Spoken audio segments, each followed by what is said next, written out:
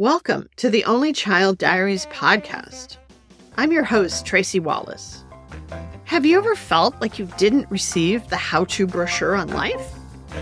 That you didn't get enough guidance about major life issues? So did I. You don't have to be an only child to feel this way. In my podcast, we'll explore some of the best ways to better navigate adulting, while doing so with humor and light. Welcome, everyone, to the Only Child Diaries podcast.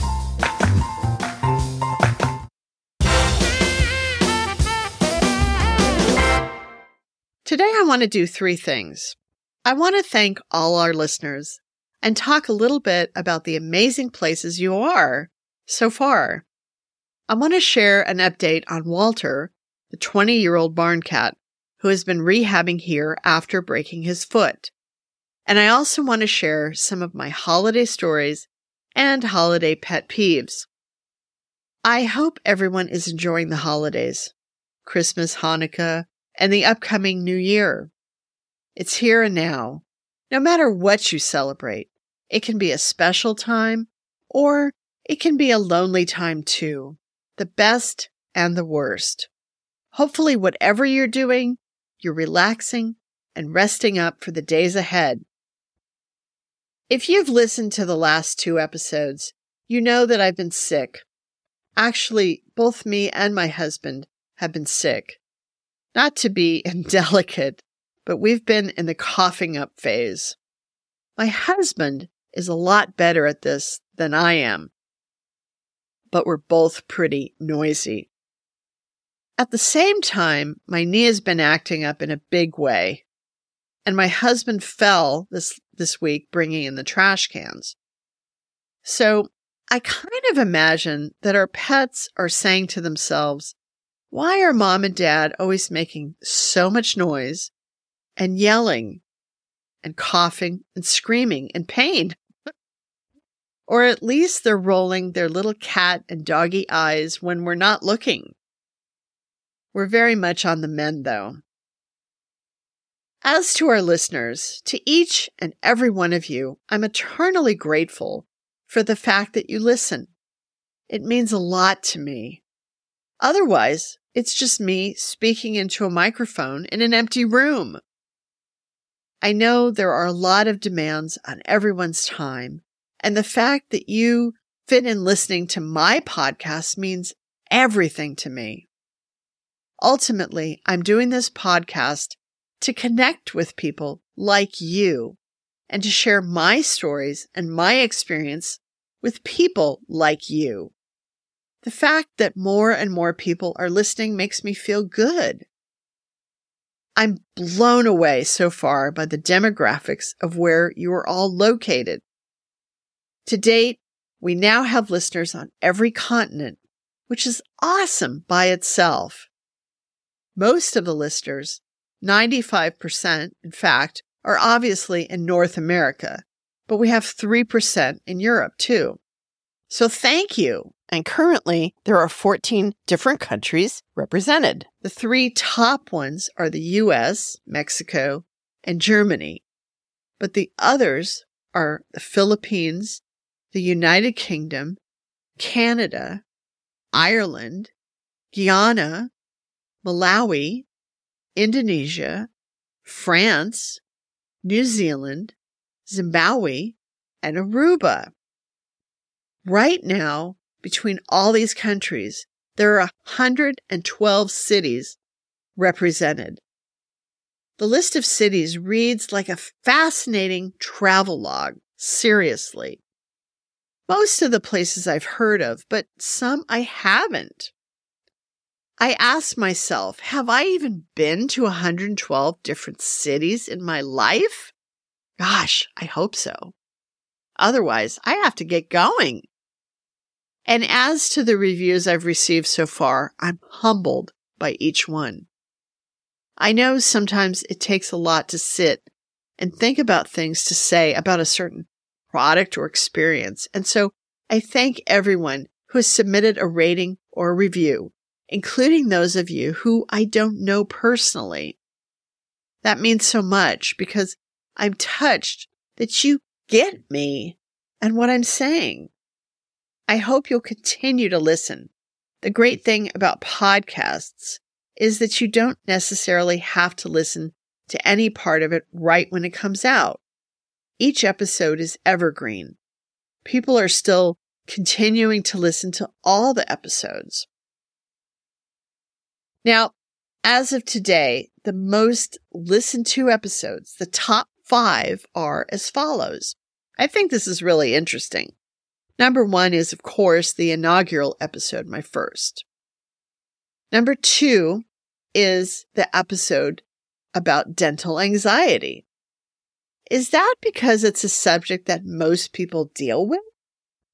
Or is it because it's just a short title? I don't know. Number 3 is my funny, dysfunctional Thanksgiving stories, which leads me to believe that most people weren't interested in cooking that week, and that a lot of you can relate to dysfunctional family holiday stories. Now, the 4th most listened to episode kind of confuses me. It's part 2 of when we were hit by a drunk driver.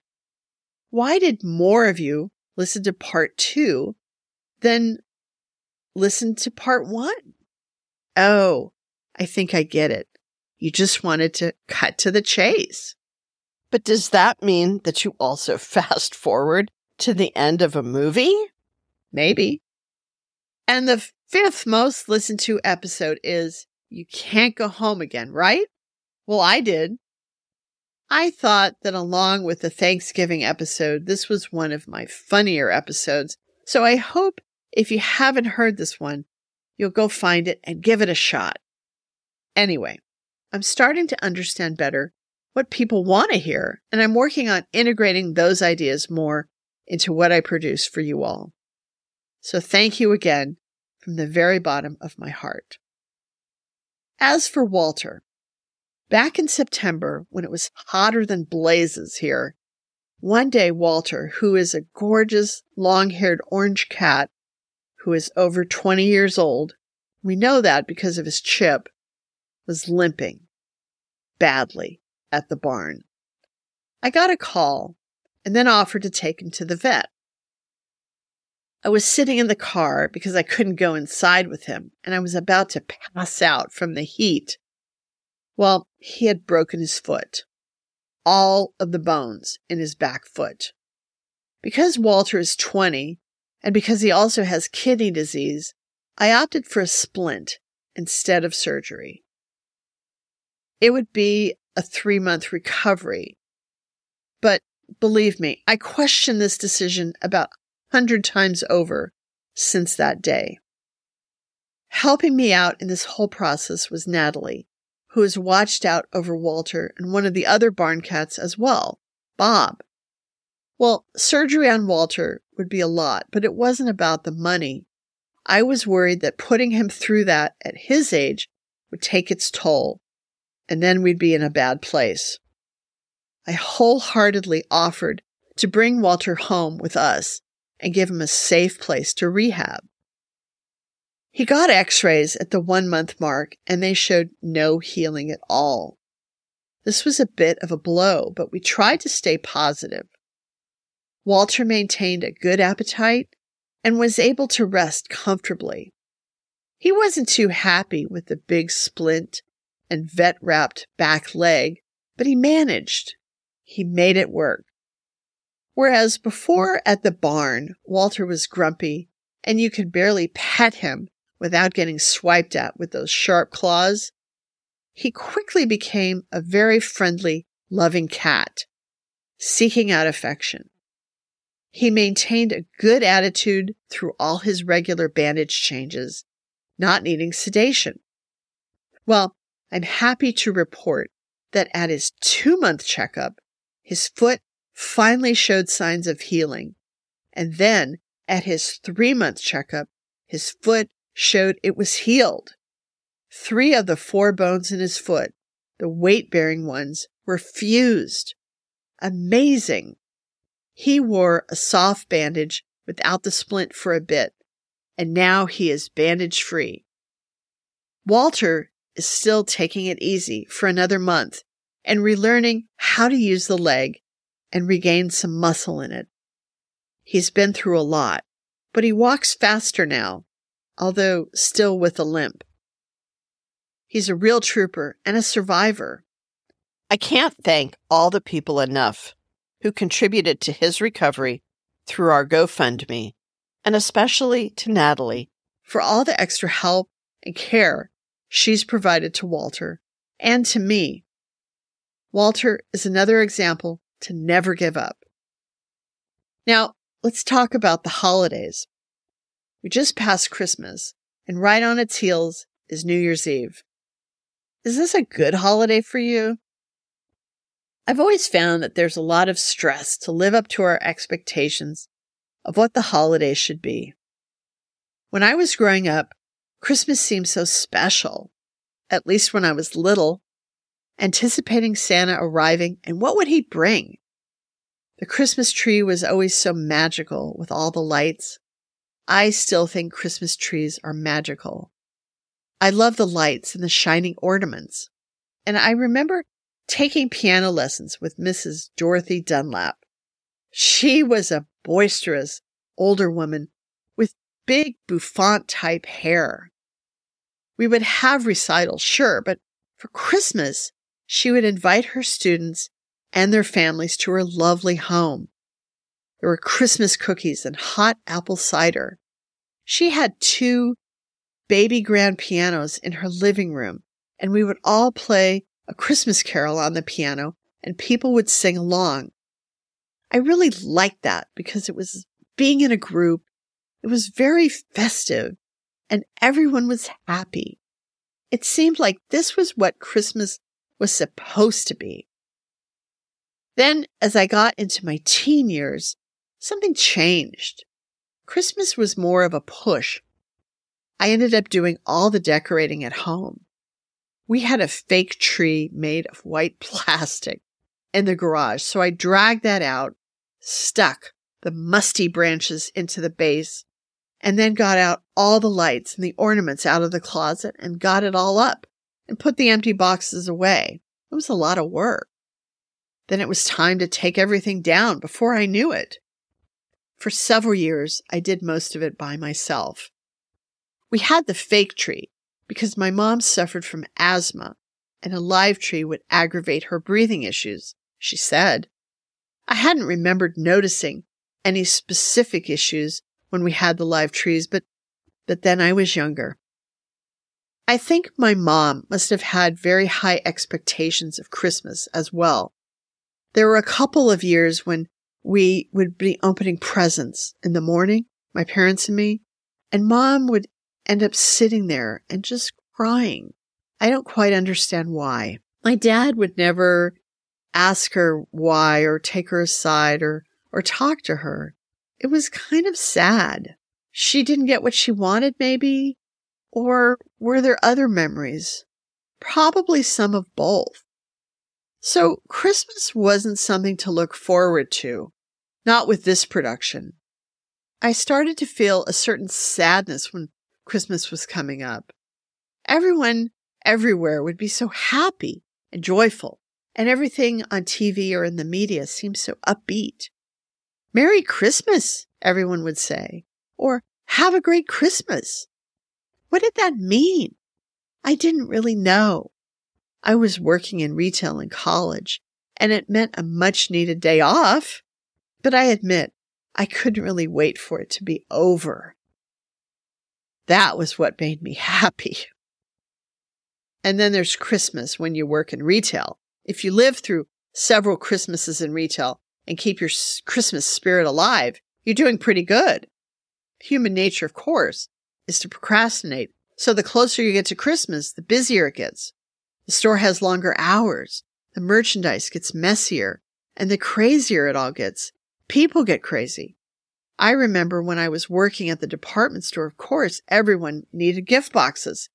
Remember the days when customers would take their packages to a special department to get gift wrap?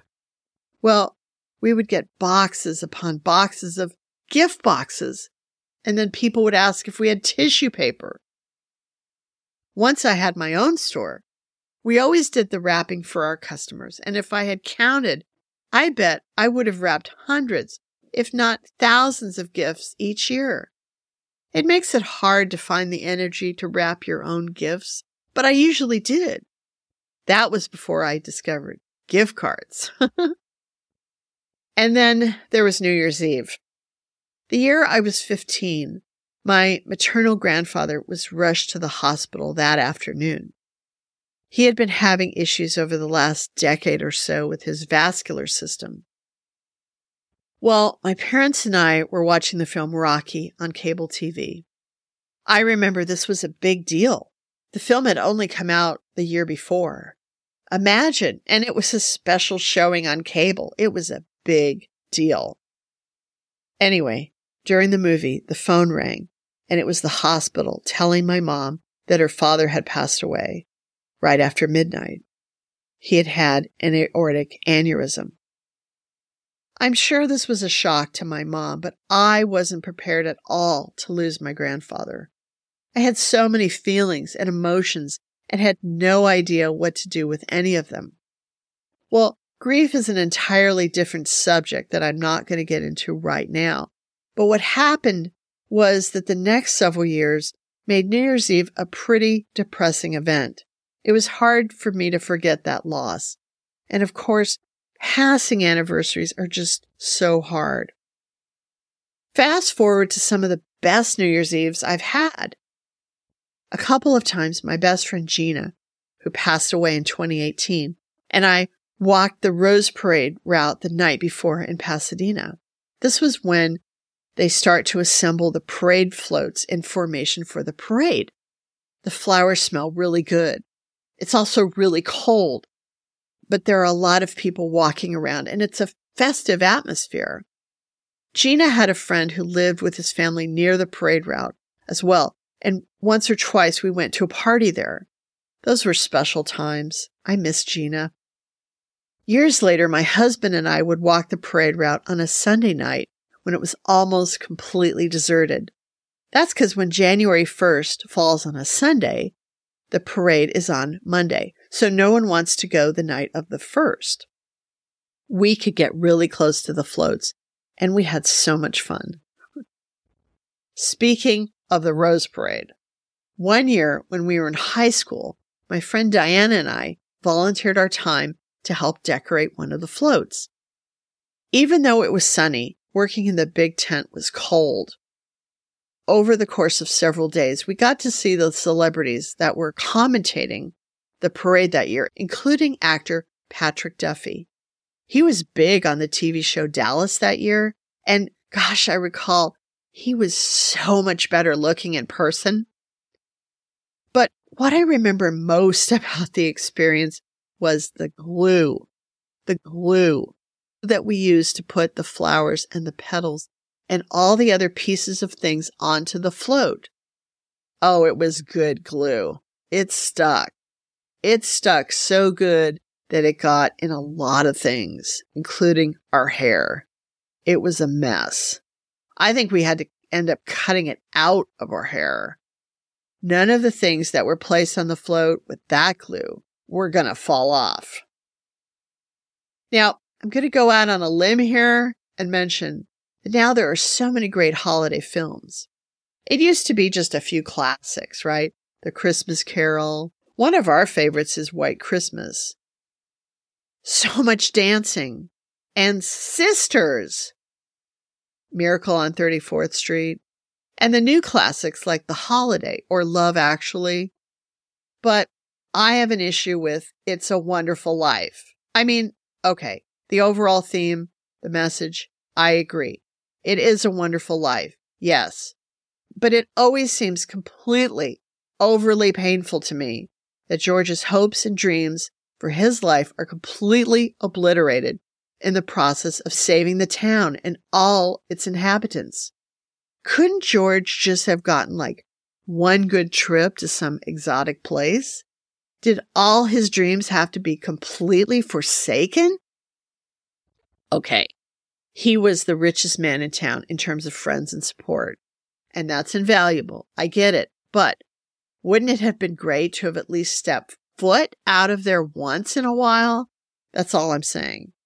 That part always kind of really depresses me. Don't get me wrong, I see the overall message, but I just wish there was a little tweak to the storyline. Okay. Well, I've had my piece. All right. In summary, I hope everyone has a great holiday time here, great week, and I wish everyone the very best for 2023. 2023? How did we get here? Now remember, if you're feeling depressed or down and it's all too much, please seek professional help. Don't suffer alone. There's a lot of help out there, and there's people who care about you. Next week, I'm going to share with you some of my favorite pet peeves. Wait, is that a contradiction? A favorite pet peeve? Is that like saying one of my favorite things to hate? Well, we'll get into that next week. I hope you'll join me. If you like this episode, please follow the Only Child Diaries podcast on Apple Podcasts or other platforms you might listen on. And consider rating Only Child Diaries and writing a review. It helps others to find us.